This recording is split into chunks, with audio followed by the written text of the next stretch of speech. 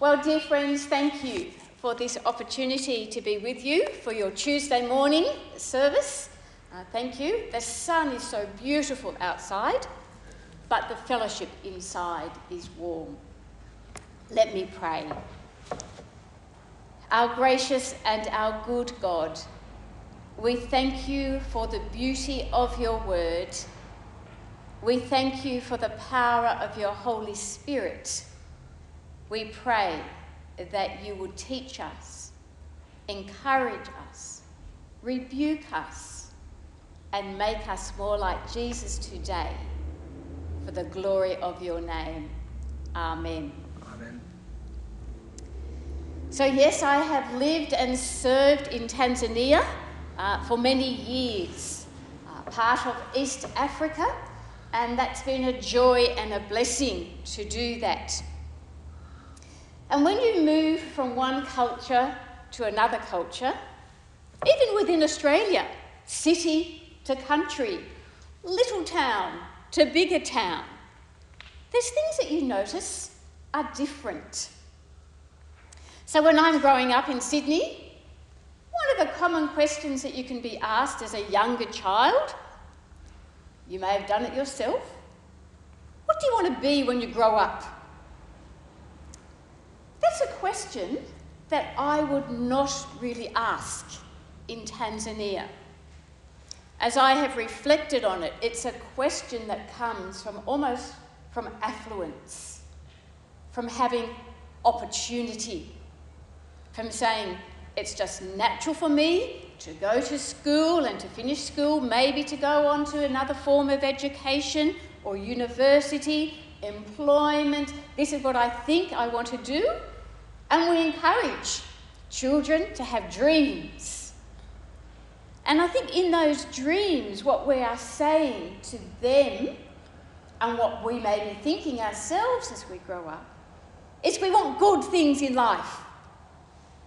We want things that will give us satisfaction and meaning and joy and happiness.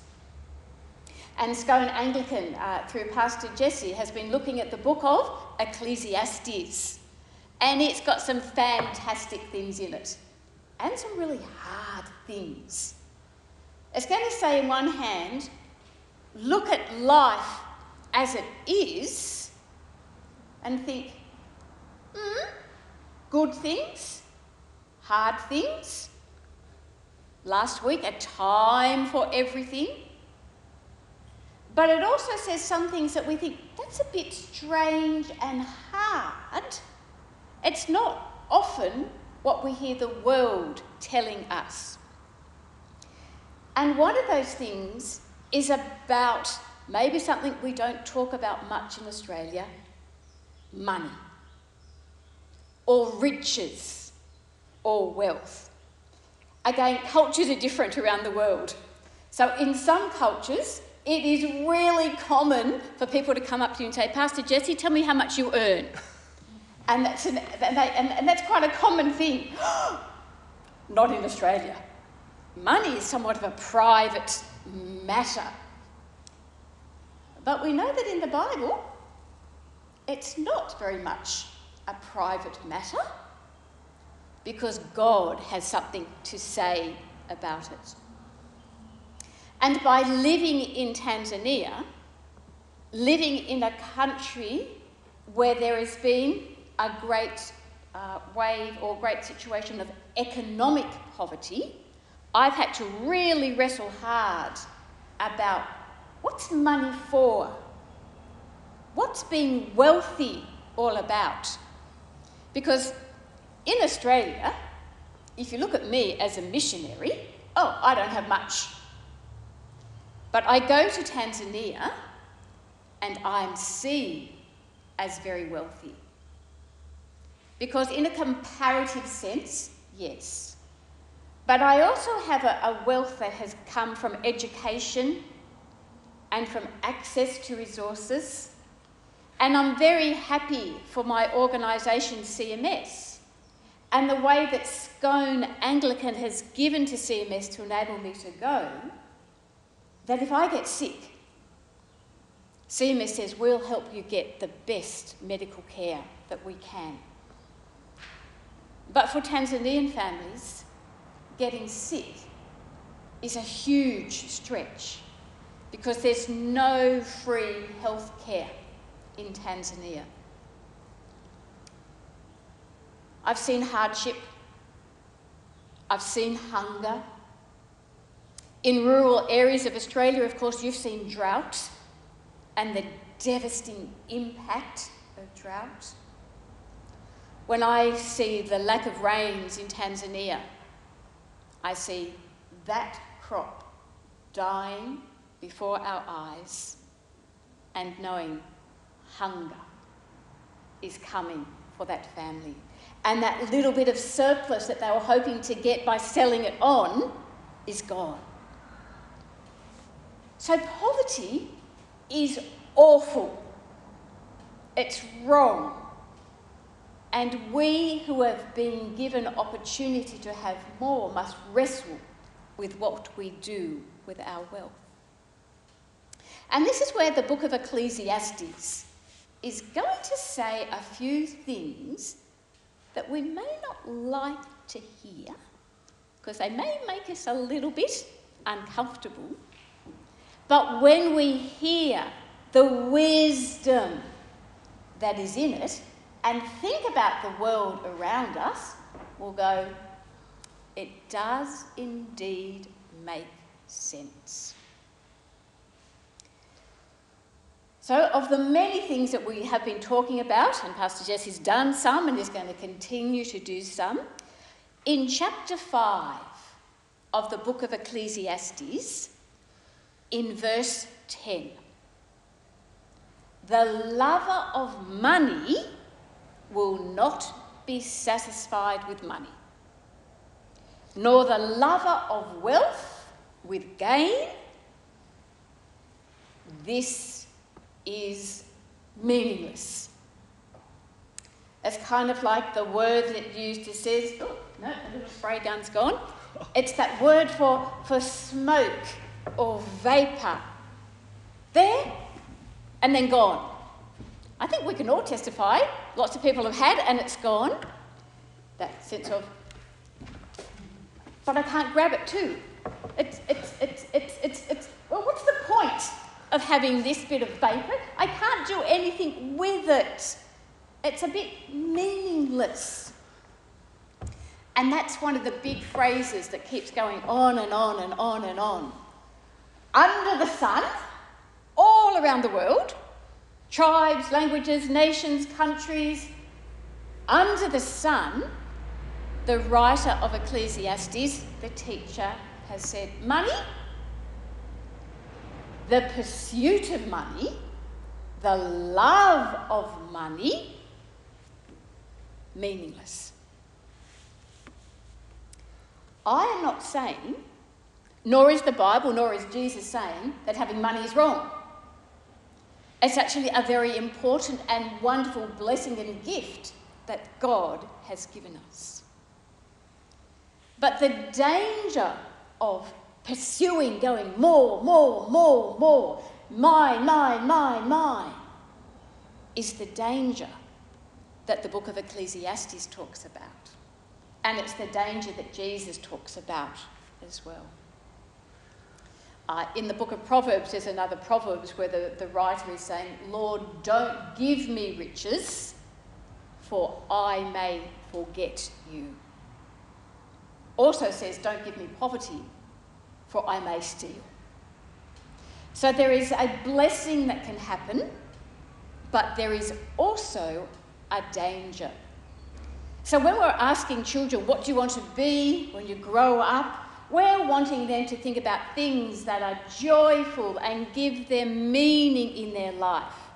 And it may be having a fantastic career. It may be having a home.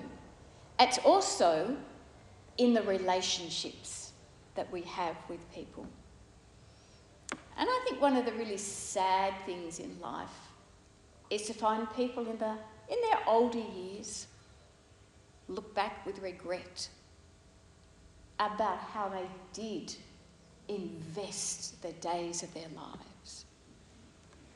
And it doesn't take much for us to look into our communities in the world and to see those that says, money, money, money, money, money, money, it's a rich man's world, may say, yes, but in the end have empty and meaningless lives. In this same chapter, in verse 13, there's what I call an ouch verse in the Bible. It's a bit hard. I'm thinking, I can say. Because the big message of the world to us today is to say, having wealth, having money does give us joy and happiness. Get it and keep it.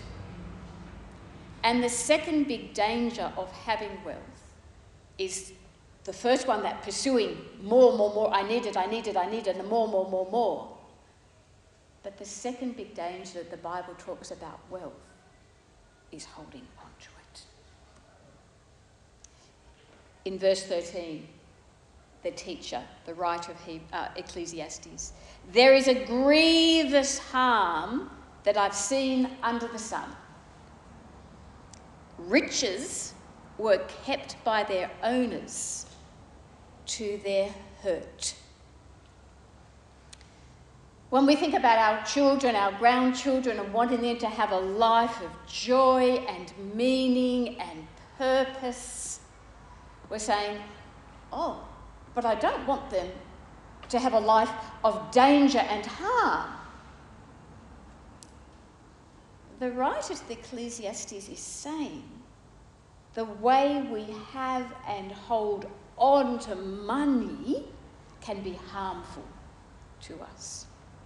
And that's why the Bible and Jesus so encourages that joyful spirit of giving, of having what we need for ourselves. That's important. But how much do we say is mine? How much do I need? How much do I have to hold on to? As if saying, I need all of this, and by having all of this, that will give me happiness, that will give me meaningful life. That's a very individual question for people. They've got to look at their own circumstances. But there comes a point where the holding on and the keeping it for us is harmful to me. In the end, it will be harmful to other people because we're denying to them a wealth that God has given to me so that I can help those who are in need.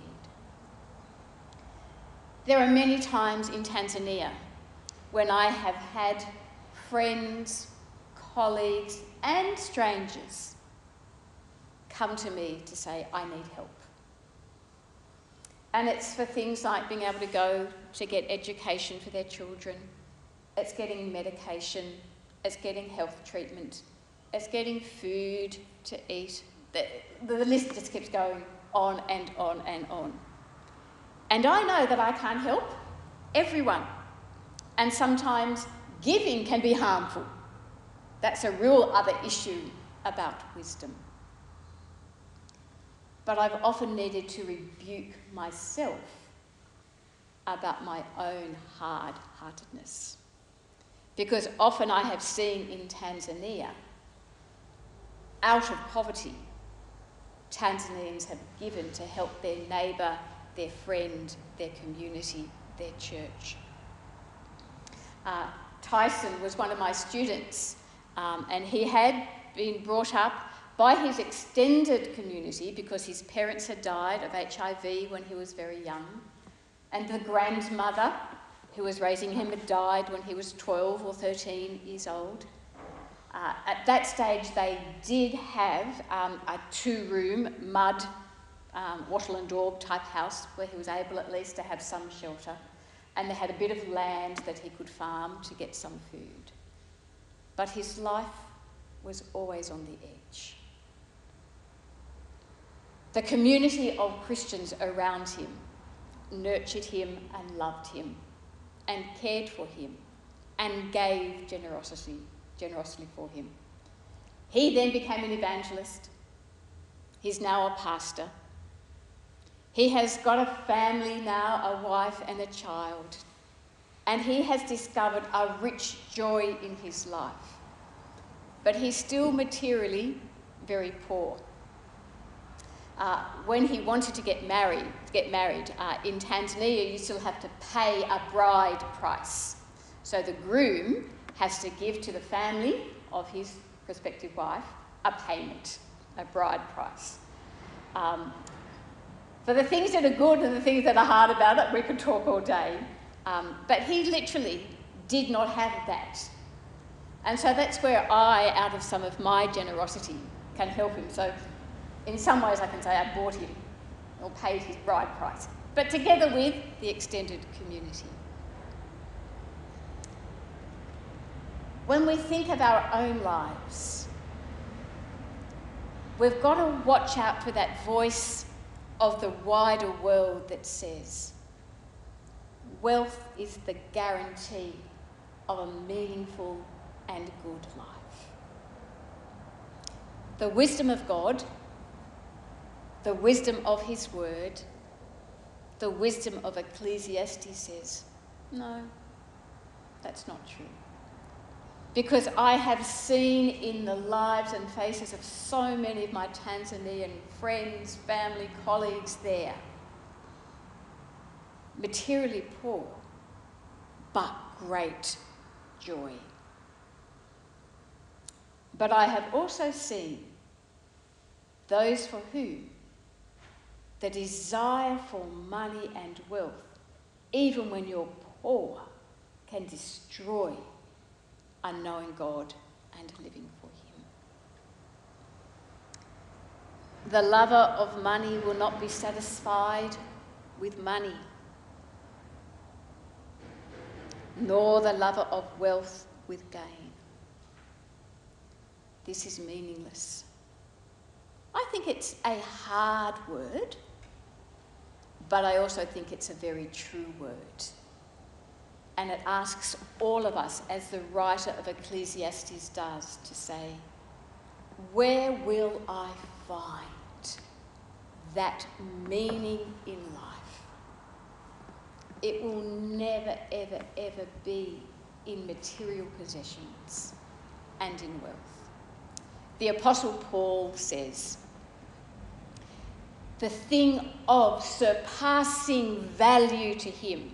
And he had been probably relatively up and coming in the Judaism that he was part of. He had education. He was probably on the way up until Jesus met him on the road to Damascus and made him his own. And he says in Philippians, when I think of all that I had, all the gains that I had, they're nothing. The thing of surpassing value, the great riches I have, is to know Christ. And may that be true for you. Knowing Jesus, may that be the thing that is of ultimate value and meaning for your life. And that if we have opportunity to share that with our children and our grandchildren and our community. Amen.